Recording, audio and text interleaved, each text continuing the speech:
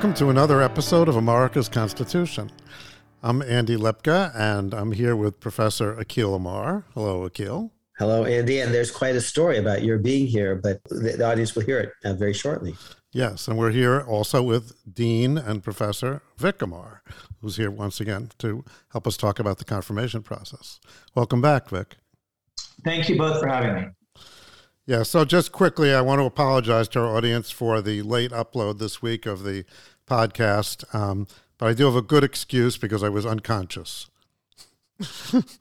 Actually, I underwent surgery this week, but nothing serious, and I'm making a full recovery. So here we are a couple days late, but actually it works out quite well because since we were late, we have the opportunity to talk to you about developments that have occurred in the last couple of days.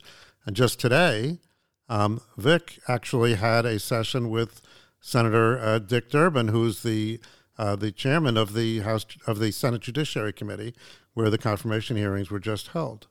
So can you tell us a little bit about that, Vic?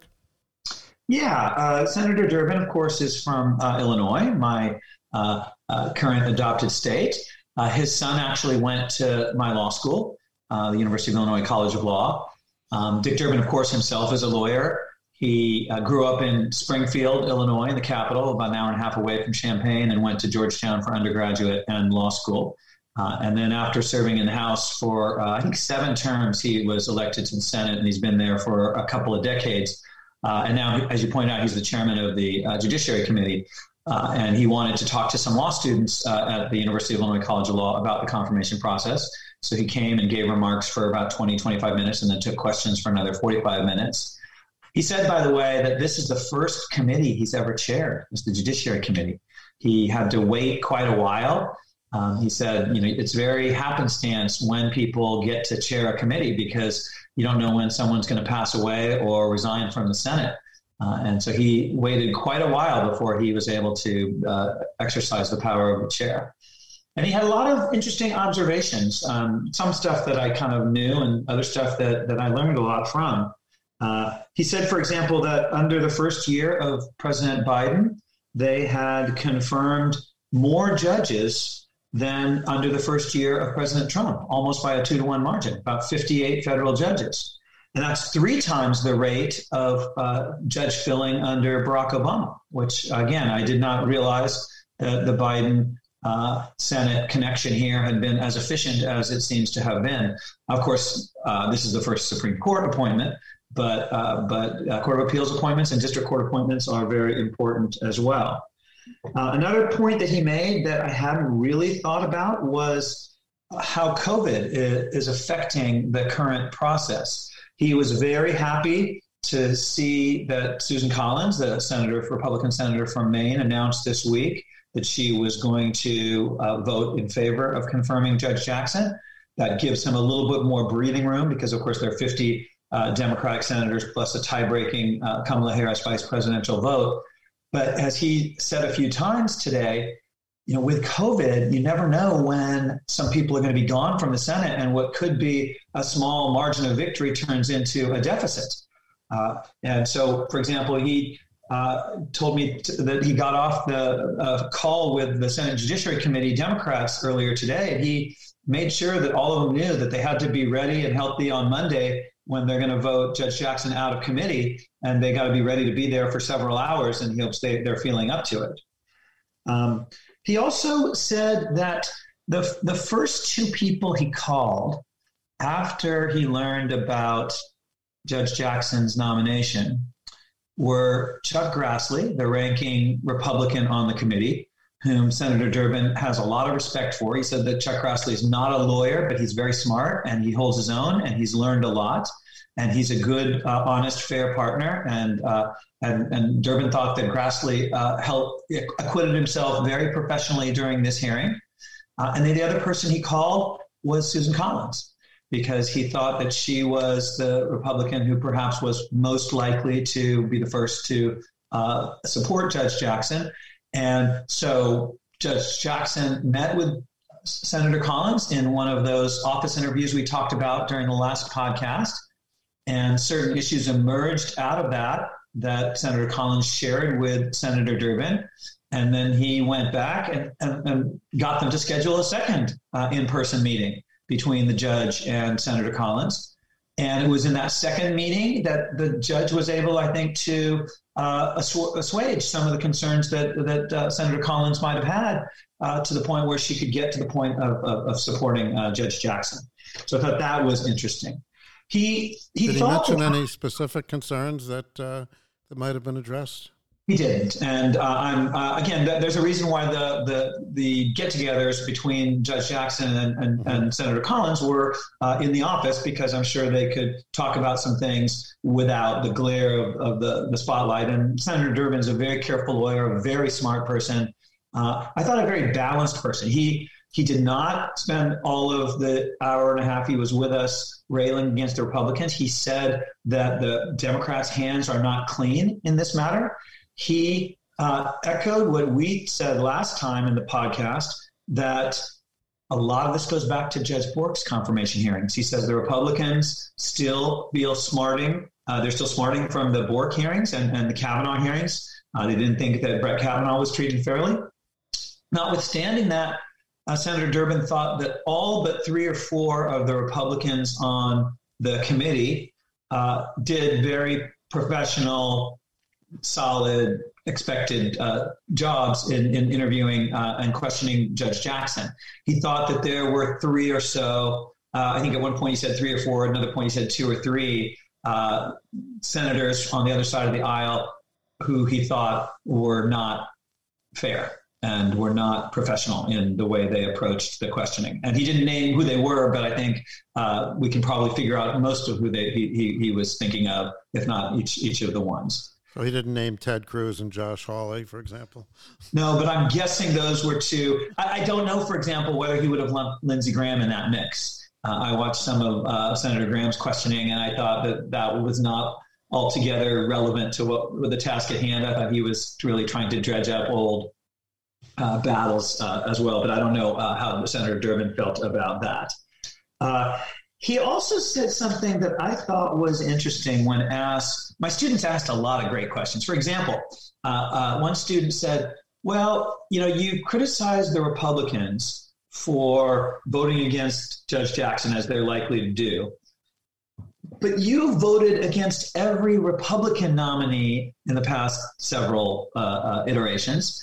And so how can you really blame the other side for voting against not candidates and nominees whose ideologies don't align with their party? You certainly do that. And he said 2 things about that. He intimated that the Republican nominees were more conservative than the Democratic nominees were liberal in recent years. And I don't know if that's altogether true. I'm thinking of Justice Sotomayor, for example. I think it is true for, say, Justice Breyer and Justice Kagan. And I do think that Justices Alito and Gorsuch and Barrett and probably Kavanaugh as well are pretty solidly, consistently conservative. But that was one part of his explanation. The other was he goes back and forth on whether he should have voted against Chief Justice John Roberts. He says sometimes he thinks he should have confirmed Justice Roberts, which I thought was an interesting concession to make. That I don't know if it's with the benefit of hindsight and seeing how Chief Justice Roberts has acquitted himself. He said at one point that Chief Justice Roberts, in his view, that is Senator Durbin's view, is very focused on the legacy of the Roberts Court, and that is causing him to want to keep the court as centrist as possible, keep it from veering too far to the right. He also said, quite interestingly, that he thinks that Justice Brett Kavanaugh is perhaps the most likely candidate of the non-Roberts Republicans on the court to help Roberts keep the court in the center, that he's the most wooable, if you will.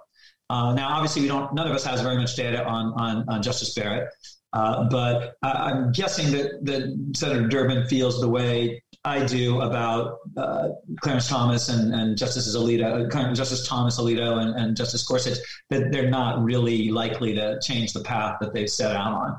But he doesn't feel that way about Justice Kavanaugh, and he didn't talk about Justice Barrett.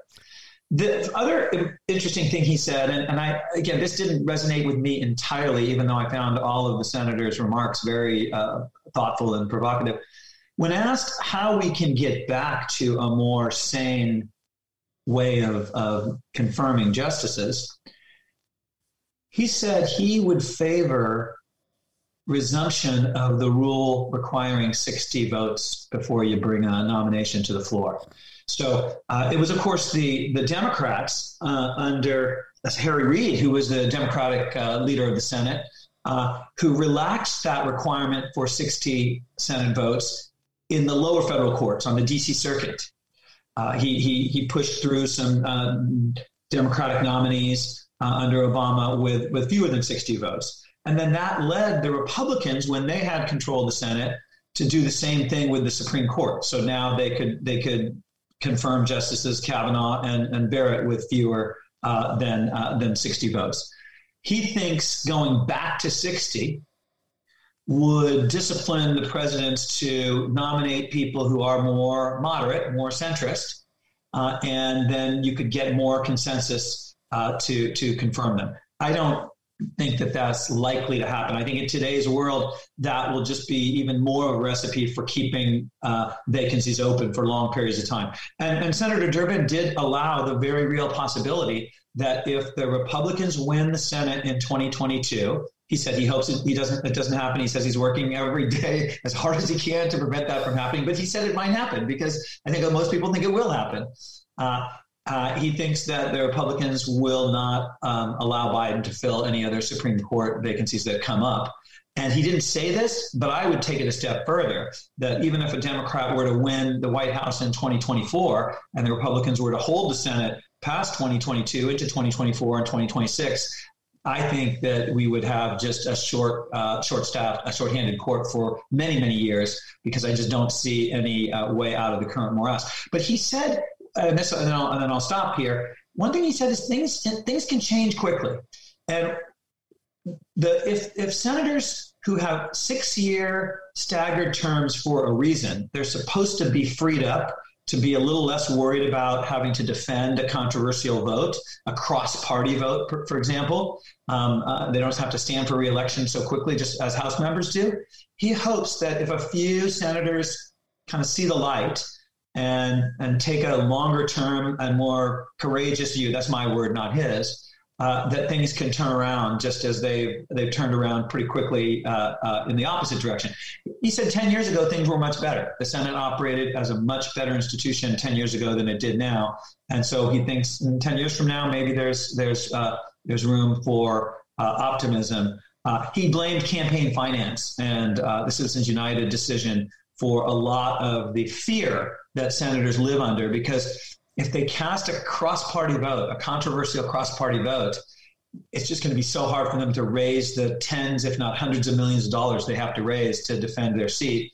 And I didn't have a chance to ask him, what could replace Citizens United, because the First Amendment is the First Amendment. But he definitely thinks campaign finance is the single biggest cause of the dysfunction in the Senate that we has seen over the last 10 years.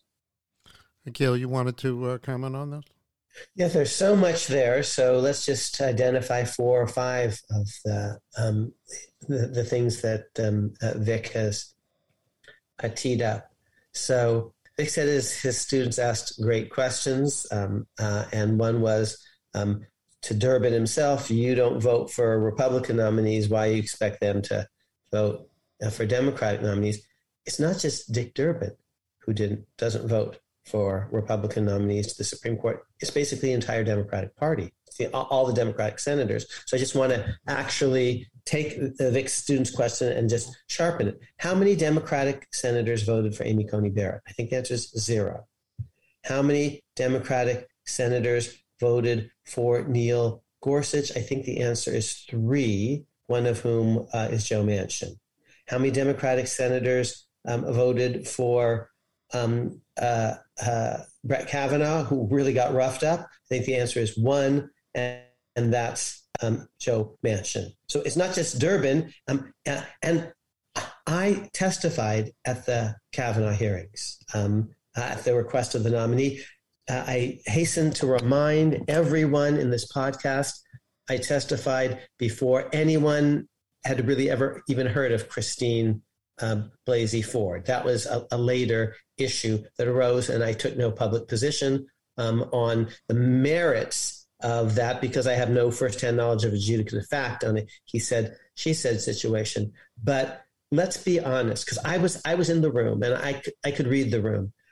No one's vote was going to be changed by almost anything anyone said. And in fact, at the end of the day, Kavanaugh went in with maybe one Democratic vote, Joe Manchin, and even after Christine Blasey Ford, and all the rest ended up with just one Democratic vote. So it was all kabuki theater, all, set in stone, even before the hearings, because Vic's proposal from way back when has never been taken seriously. That the nominees have to actually answer questions. And if they don't, see, and both parties are complicit in this, and both the Senate and the nominees are complicit in this because the nominees don't want to answer questions, and the senators want to grandstand. Let me take it actually back, the most honest process of all on that. There are about 5 issues that Vic raised, but the most honest one was actually Garland, because Mitch McConnell announced, in fact, it doesn't matter whom you pick, President Obama, we're going to vote against all of them, and he didn't rough up Garland. He didn't even give Garland a hearing because nothing was going to happen at the hearing. And so it's not just Dick Durbin didn't vote for any Republican. It's no Democrat has for a very long time, and almost no Republican on the other side. Now, Susan Collins is particularly interesting in this because she's actually going to vote for Ketanji Brown Jackson, she announced, but she actually voted against Amy Coney Barrett, interestingly. I think the only Republican who did. There was one Republican who didn't vote for Kavanaugh, but didn't vote against. I think Lisa Murkowski voted present or something. But there's almost no party crossing of the aisle. Now, Durbin said a whole bunch of other things about the Rule of 60, implicating filibuster reform, and other things. But I know, Andy, you want to jump in on this, and then I can go through some of the other issues that Vic teed up. But on this, and then we'll talk about campaign finance too, because I've got views about that.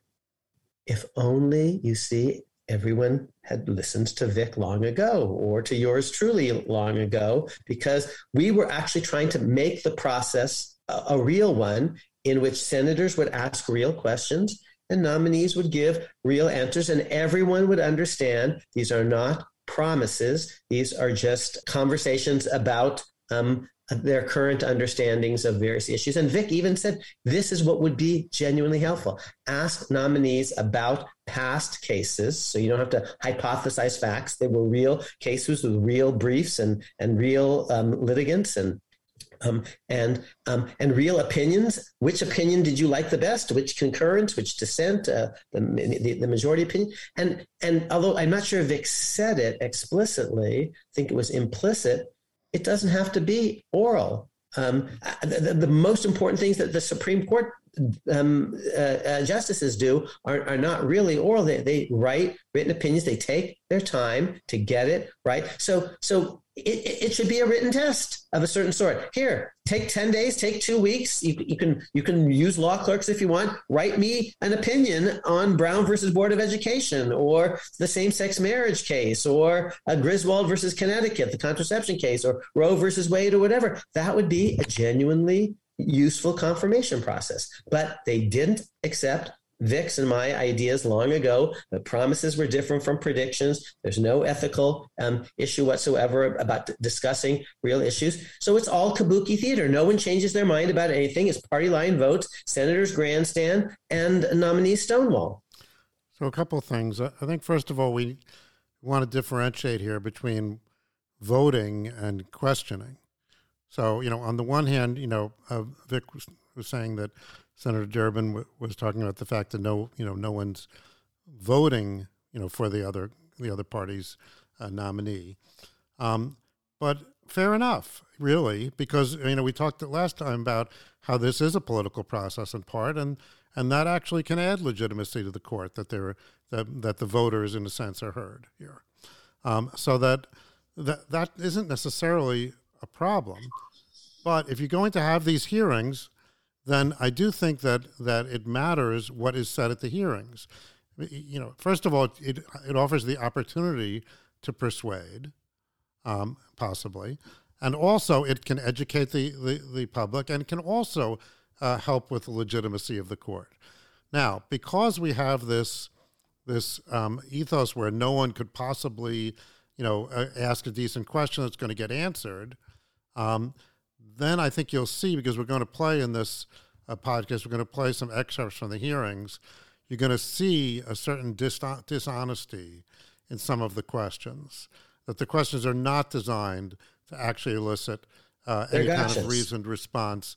Right, they're gotcha questions. They're either gotchas or they're just meant to promulgate certain memes that the public, has embraced over the years, and that's a problem.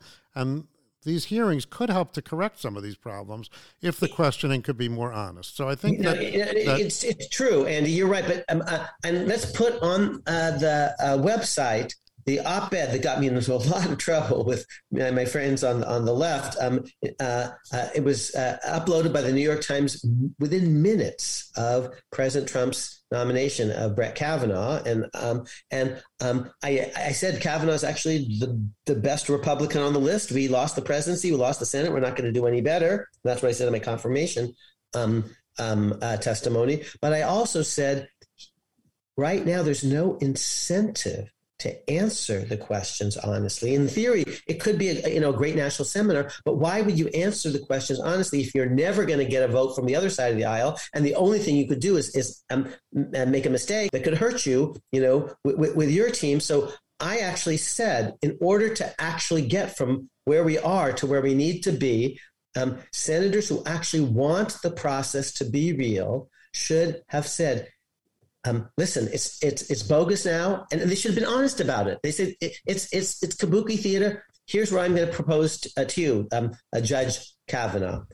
Ordinarily, you shouldn't expect any Democratic vote, but I'm going to ask real questions about real cases. I've read Vic Amar, and if you actually answer them, I'm going to be inclined, even if I disagree, to vote for you this time in order to create a new model of a confirmation process so that going forward, nominees actually have some, incentive to answer the question, because we have a new set of precedents about asking and answering. But right now, yes, in theory, even if the votes are all set, every Republican's going to vote one way and every Democrat's going to vote the other, plus or minus one or two. If that's the current model, yes, in theory, we still have a great seminar, but why would the nominee want to play that game?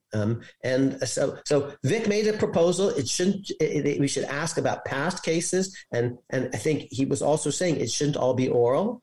Now, this is not as interesting to the American people, you see, or just they just want to watch theater or something like that. But if you want a real seminar with Andy, which is what you want Everscholar, you want actually readings, you want it to be serious. Vic is saying, if you really want it to be serious, it has to actually have a written component along with an oral one. When I'm saying, in order to get to that world, one set of senators are actually going to have to say, this one time, okay, Kay, you can ask me this one time about my business. Andy's laughing because we're Godfather fanatics.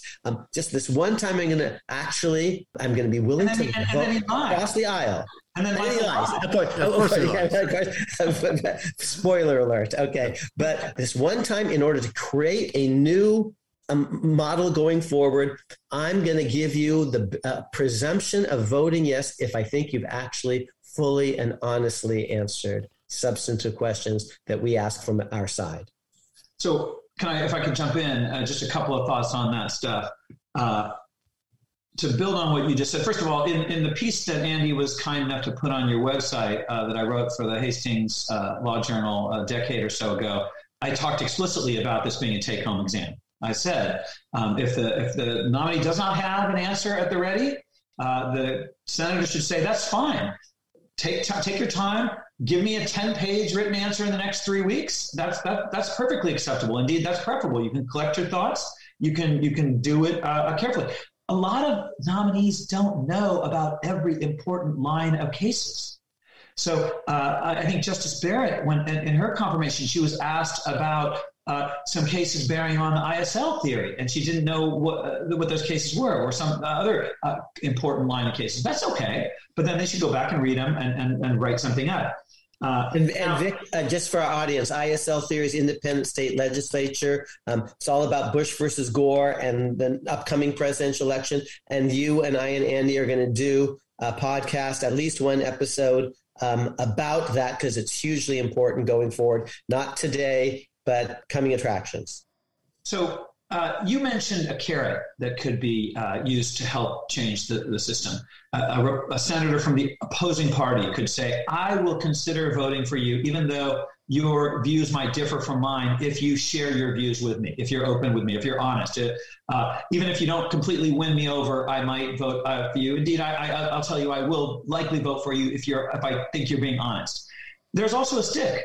A member of the same party could say, I'm not going to vote for you, even though I probably agree with you, unless you share with the American people everything that you think about these past cases. Now, it may be harder to vote against a president of your own party than it is to vote in favor of a president of the opposing party. But as Senator Durbin said today, both of them are very risky votes in today's political climate. So you could have courageous senators do that as well. Say, I'm inclined to support you. From what I know of you, I like you, but I'm not going to be doing that unless you participate in the process. I'm not going to hire you if you don't go through the job interview with some seriousness, because otherwise, why am I here? And note that Susan Collins, just to repeat, voted against Amy Coney Barrett, a Republican nominated by a Republican president, and she's a Republican, and she's going to be voting for Ketanji Brown Jackson, a Democrat nominated by a Democrat president. Now, note finally that she's a Republican in basically a Democratic state, and she's unusual in that regard. There are not very many in the entire Senate. There are about 5 or 6 senators that are actually out of sync with how their state voted presidentially. Only 5 or 6. And she was just reelected also. So it's also not clear how many more elections she has in her, right? How many more Senate elections. But also, I think that if I could just interject, that you mentioned these different variants where you can vote, you can say, I'll vote for you, or if you don't answer me, I'll vote against you.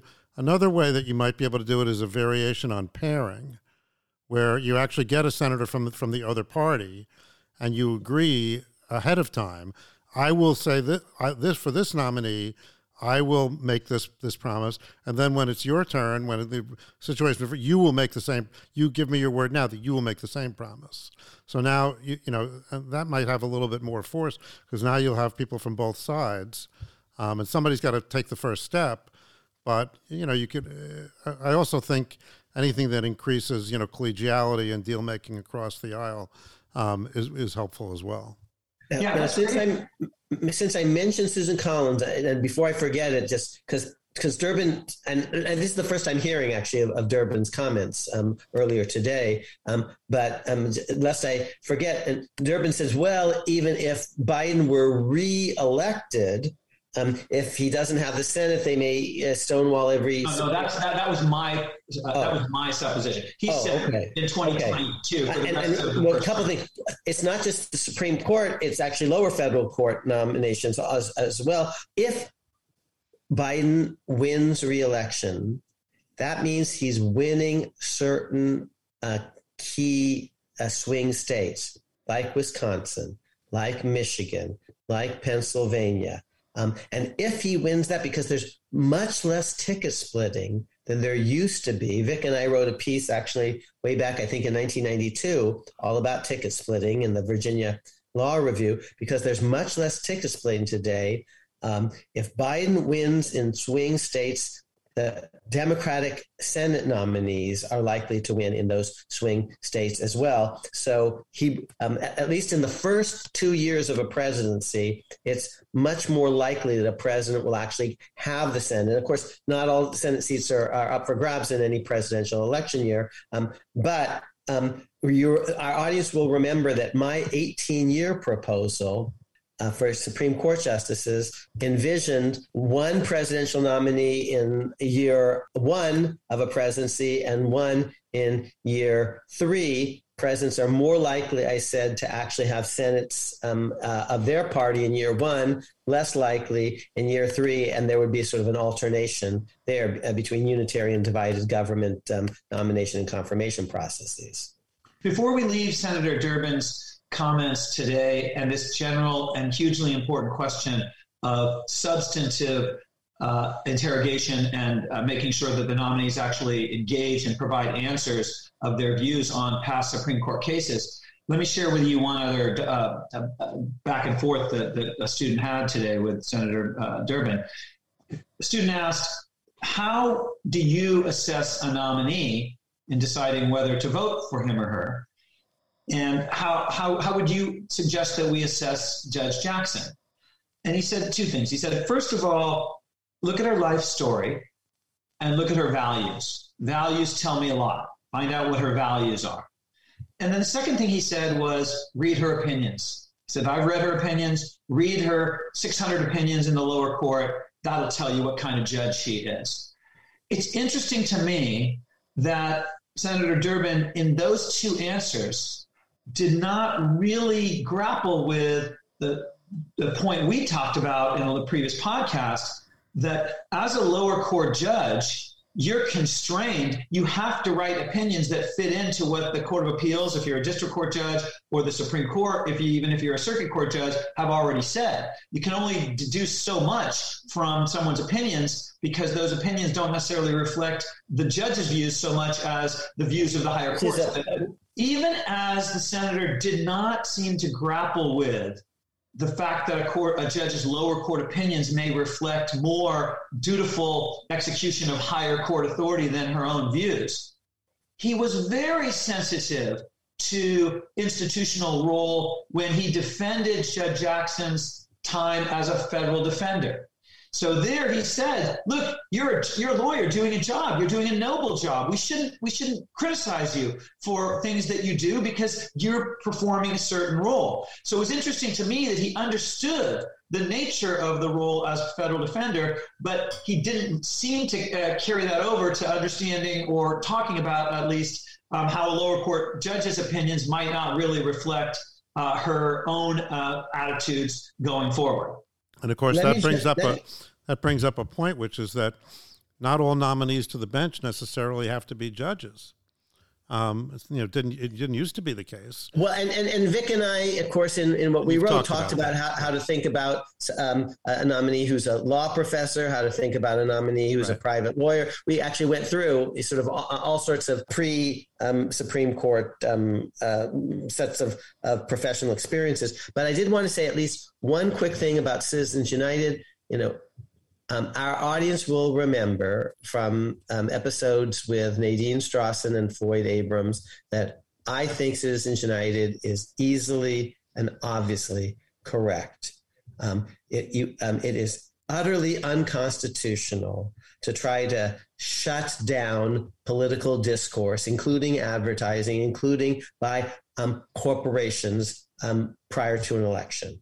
The problem is not, with all due respect to Senator Durbin, the problem is not our Constitution or the First Amendment or Citizens United. The fundamental problem is maybe our primary process in which Democrats are worried about being primaried from the left and Republicans are worried about being primaried from the right. If that's the issue that's constraining kind of moderation and thoughtfulness, that's solvable by each party. Each party gets to decide actually some of its own rules of party selection. So the problem isn't Citizens United. It's actually how each party is picking its nominees. But even there's a prisoner's dilemma of sorts. Because if you're the first political party to change its primary approach and reform it so that primaries are not pitting extreme candidates against each other. Primaries are important in part because the people who participate in primaries are really zealous. They're really eager. They're really committed. They're also the ones who give a lot of money. So if you tell your big donors in your party, we're going to move away from the importance of primaries. We're going to reform primary processes so that you from the fringes no longer get to dominate. Then when it comes to the general and you need those people's money to combat the other party, you're going to be in some trouble. I know that's how they think. I think that's completely wrong. I want the audience to read Yuval Levin's piece in the New York Times this week. He says the first party that actually understands that it's going to win by moving to the middle rather than the extreme will be the dominant political party in America going forward. I think he's right. I think the people in D.C. think money is more important than it is. If money was so important, then actually Dick Blumenthal wouldn't be the senator from my state, because actually the person who ran against him twice, Linda McMahon, had all sorts of more money. And Jerry Brown, our mutual friend, went to been the governor of California because Meg Whitman outspent him. And Carly Fiorina might have been the nominee for the Republican Party because she had all sorts of money, or Jeb Bush, who had $80 million. And so I tend to think that actually the people surrounding these senators, who are professionals, who raise money, and get paid and are measured by how much money they raise, are fundamentally wrong about actually what wins elections and what doesn't. So I know that he's spouting conventional wisdom. This is what he's been taught. And of course, this is what he does for a living, but I think he's wrong. I think Yuval Levin is right in a piece by the New York Times this week, which says the first party that understands actually that you win elections in the middle will actually be the dominant party in America going forward. So the problem isn't Citizens United, honestly. It's not the Constitution. It's not the First Amendment. It's party extremists. And the Democratic Party actually is less prone to this. He said the Democrats the nominees have been less liberal than the Republican nominees have been conservative. He didn't say that. That was the inference I drew. Oh, okay. So, and that's sometimes called asymmetric polarization. On that, I think there's some truth to it, but we need to understand that so you said that's not quite true of Sonia Sotomayor, for example, but truthfully, it's not true on an issue that many Republicans care most about, which is Roe versus Wade and abortion. There's no daylight between Sonia Sotomayor and Ruth Bader Ginsburg, who academically criticized it, but when it came to actually as a justice, oh my gosh, lefter and leftist. And Ed Whalen says this, and he's right about that on RBG, or Steve Breyer, or Kagan. There's no daylight at all. And for many people in the Republican Party, even Vic, our Aunt Josephine, for example, we love her. Okay, she's our kind of a godmother, very Catholic. She votes Republican because of the pro-life issue. It's very so. For that, they think that a lot of Democratic appointees are all quite extreme. So again, measuring it's a form of extremism to exalt one issue above all others. And if you're saying that's what the Republicans do, then that's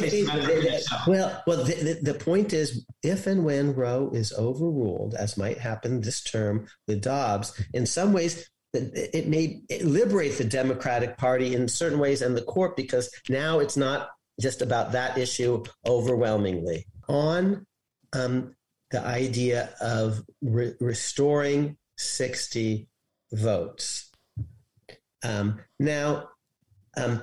This is personal for me because actually what he's talking about is undoing the nuclear option, which actually, and the nuclear option was, of course, as our audience will know, my idea. I persuaded Harry Reid to do it, as Vic said, involving lower court judges. Here's, though, a confession for the audience. The thing that I cared most about was establishing a precedent that 51 votes, 50 senators plus the vice president, or 51 senators, can change the filibuster rules. And once that precedent has been established, it actually kind of can't be undone because 51 votes really did change the rules. My own my own view is actually, if there ever were an argument for maybe sometimes requiring more than 51, it might be actually judicial nominees. Germany, for example, has a more than simple majority rule. So actually, Senator Durbin here might be onto something. I would much prefer that we got rid of the filibuster for legislation. I think it's much more important that 51 Senate votes can actually pass any important bill than that 51 senators can jam through with the president a Supreme Court nominee over the opposition of 49 on the other side. So Senator Durbin may have a point that actually 60 is better for Supreme Court nominations. It wouldn't have to be for all nominations. It wouldn't have to be for lower court nominations. It wouldn't have to be for cabinet nominations. And it definitely wouldn't have to be 60 for legislation. So it might very well be that having established the principle of the nuclear option in the context of judicial nominees, we could undo it for that, but we should actually extend the nuclear option when it comes to ordinary legislation. That actually would be my view. So here's why I think that, my first reaction to that was that it's crazy, but it can make a little sense from a sort of a structural point of view, because you could say, all right, first of all, the House isn't involved, right? So you have one branch, and that's there are other examples like treaties, where you need more than 50 in that circumstance. And you can say, well, okay, but the House isn't involved when you have, cabinet nominations. But last time we talked about the difference between, confirming members of the executive branch that work essentially for the president, with the president, whose terms are likely to expire when the president leaves, versus judges. And then, of course, that leads into the other question, which is the one of life tenure, or its equivalent, good behavior. And then again, because it's such a lengthy term, that again you might have a little higher threshold. So those are some structural reasons why it might make sense for judges, but it wouldn't necessarily make sense for legislation or cabinet members or other things. Andy, those are brilliant analytic points, connecting the dots with conversations that we had many, many weeks ago over different podcasts. And I just want our audience members to remember that within the last 2 days, Andy underwent major surgery with major anesthesia. He is back. So well done, Andy. Thank you. So he talked about Scalia getting 98 votes, RBG getting 96. He talked about Justice Blackmun's committee hearings taking 4 hours in total, that they were that quick. And he seems to want to go back to a time when there wasn't some, ironically, he wants to go back to a time when there was a look only at someone's credentials and not at ideology the way we think is legitimate, which is why, as I said, he didn't really discuss the legitimacy of asking a nominee to talk about past cases, because he just wants to know about their character and their lower court record as a judge, which to me don't really provide all that much information going forward. And also his bull, because he didn't vote for any of the Republicans, and he didn't say that Kavanaugh didn't have credentials. Again, that's right. I think he thought. Well, if you go back to the Blackmun era, we weren't nominating people as extreme as Brett Kavanaugh is. Even Scalia, he would think was not as extreme as Kavanaugh is. I don't know why he thinks that, but that's probably what he did. Now on Kavanaugh, by the way, Akhil, you should know, he said, look, Republicans continue to believe that Kavanaugh was treated unfairly. But he said, I just don't know what Senate could have done. We had these credible allegations. How could we not look into them? That wouldn't have been responsible. They had the answer is they had a process, and Dianne Feinstein screwed it up totally. It wasn't supposed. Christine Blasey Ford didn't want to go public. It was all utterly mishandled by the Democrats. Well, he thinks also that the FBI did not help out because they didn't really do an investigation. If they could have done an investigation, and then the Senate could have looked at that without airing it also publicly. So Senator Durbin claimed that the process used to be more congenial. That I believe you said that he mentioned that Justice Blackmun was confirmed after a very brief hearing. But of course, 4 hours long, the whole Judiciary Committee hearing on Justice Harry Blackmun. But of course, he was also confirmed after after the nominations of Carswell and Hainsworth failed. So That's true. So it's not like no one ever got rejected. I mean, in a way, you could say that the process worked there. Although it bears mention that for Carswell, the concern that sunk him was not substantive or ideological so much as credentials, if I'm remembering correctly. Isn't that right, Akhil? Wasn't Carswell the nomination that prompted Senator Ruska to quip that don't mediocre people need representation on the Supreme Court or something to that effect? Right. Clement Hainsworth, I think, was a distinguished lower court of appeals judge. So that's consistent with a genial world if one of them just didn't have the stuff.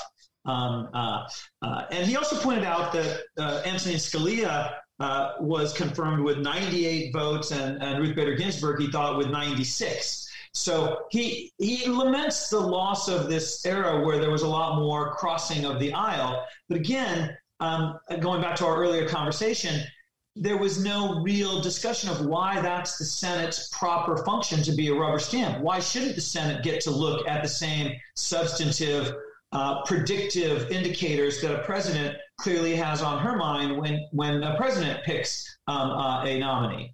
And so if you focus on a lower court judge's record or someone's values or life story, that doesn't really predict voting going forward. And he didn't get into a deep discussion of that. Well, I'm curious about the fact that this was Senator Durbin's first chairmanship. So were there any questions about how he approached that? And because I know there was some stuff in the papers about perhaps aggressive use of the gavel and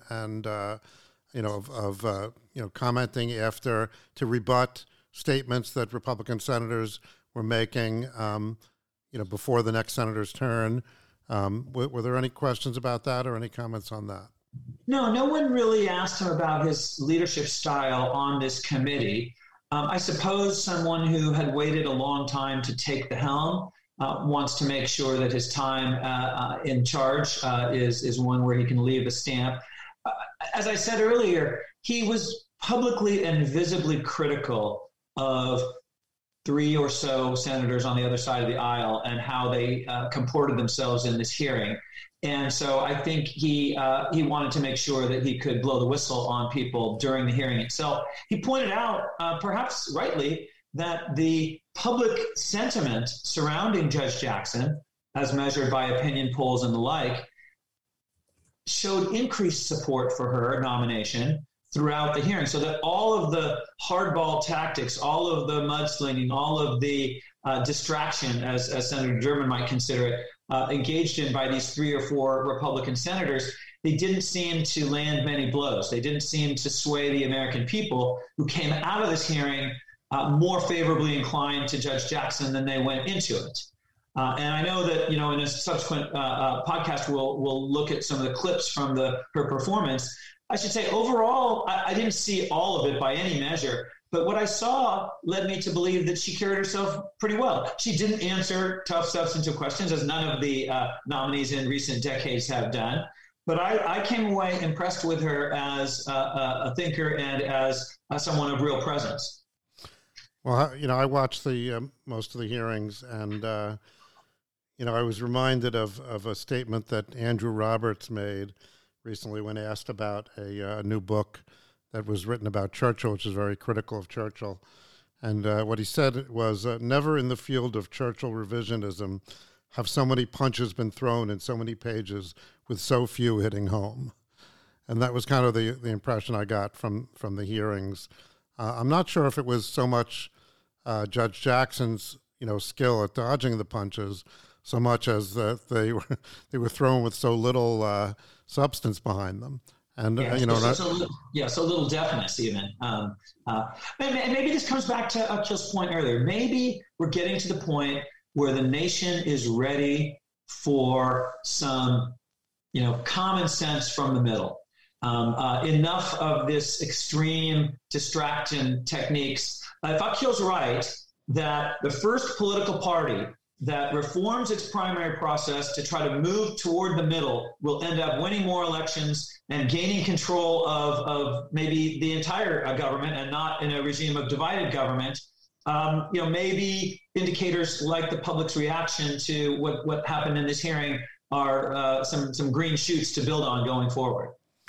Well, we're going to analyze some of what happened in terms of listening to people's own words on our next podcast. And you might say, well, why bother?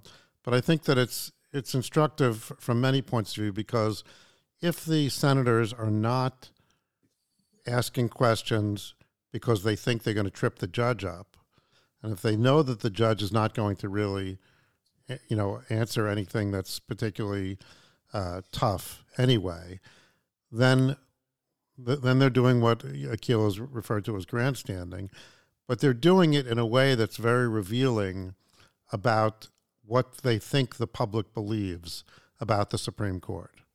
And I think that this podcast can serve a useful role in pointing out, here's what they're implying, and here's what the facts are. So that's some of what we'll do. Either it shows what they believe the public thinks about the court, or perhaps, Andy, it shows what they believe the segment of the public that they care most about, namely the Republicans who are going to determine the presidential primary in 2024, what that subgroup of American voters think about the Supreme Court. So whether it's Ted Cruz or Josh Hawley or anybody, they're not really playing to the entire public.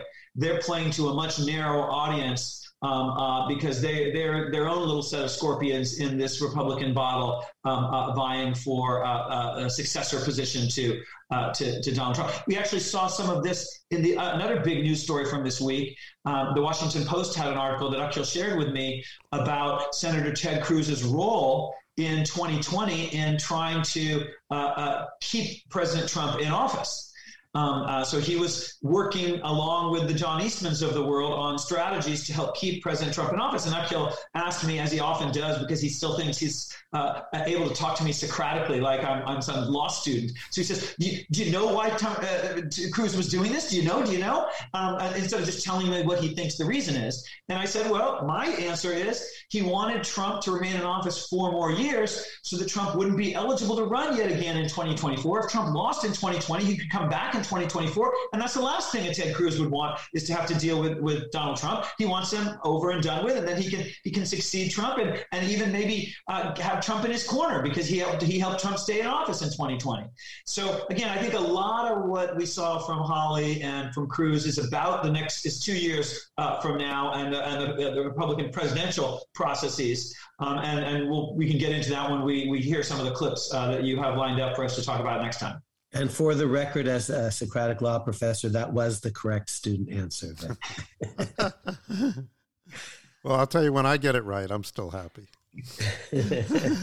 Okay, so until next time, thank you again, Vic Amar. And really great stuff here from inside look at Senator Durbin's comments. Thank you very much. And Andy, thank you. The audience needs to understand that this podcast is Andy's brainchild from start to finish. I think this is the first time that we sort of haven't, in 70 weeks or so, that we haven't uploaded it just on the week mark, and that's because Andy underwent major, unexpected surgery this week, and he has bounced back in a wonderful fashion. It is great to see you back, Andy, and we are so very grateful to you for making this week's podcast and every week's podcast possible. Well, thank you so much. Although I'm reminded of I had to get not this time, but some other time I had to get a skin cancer taken off, and I went for my post-op visit, went back, and my wife wanted to know how it went. And I said, I got bad news. I look exactly the same as before the surgery. All right. Until next time. Thank you. Okay. Thank you both much. Bye-bye.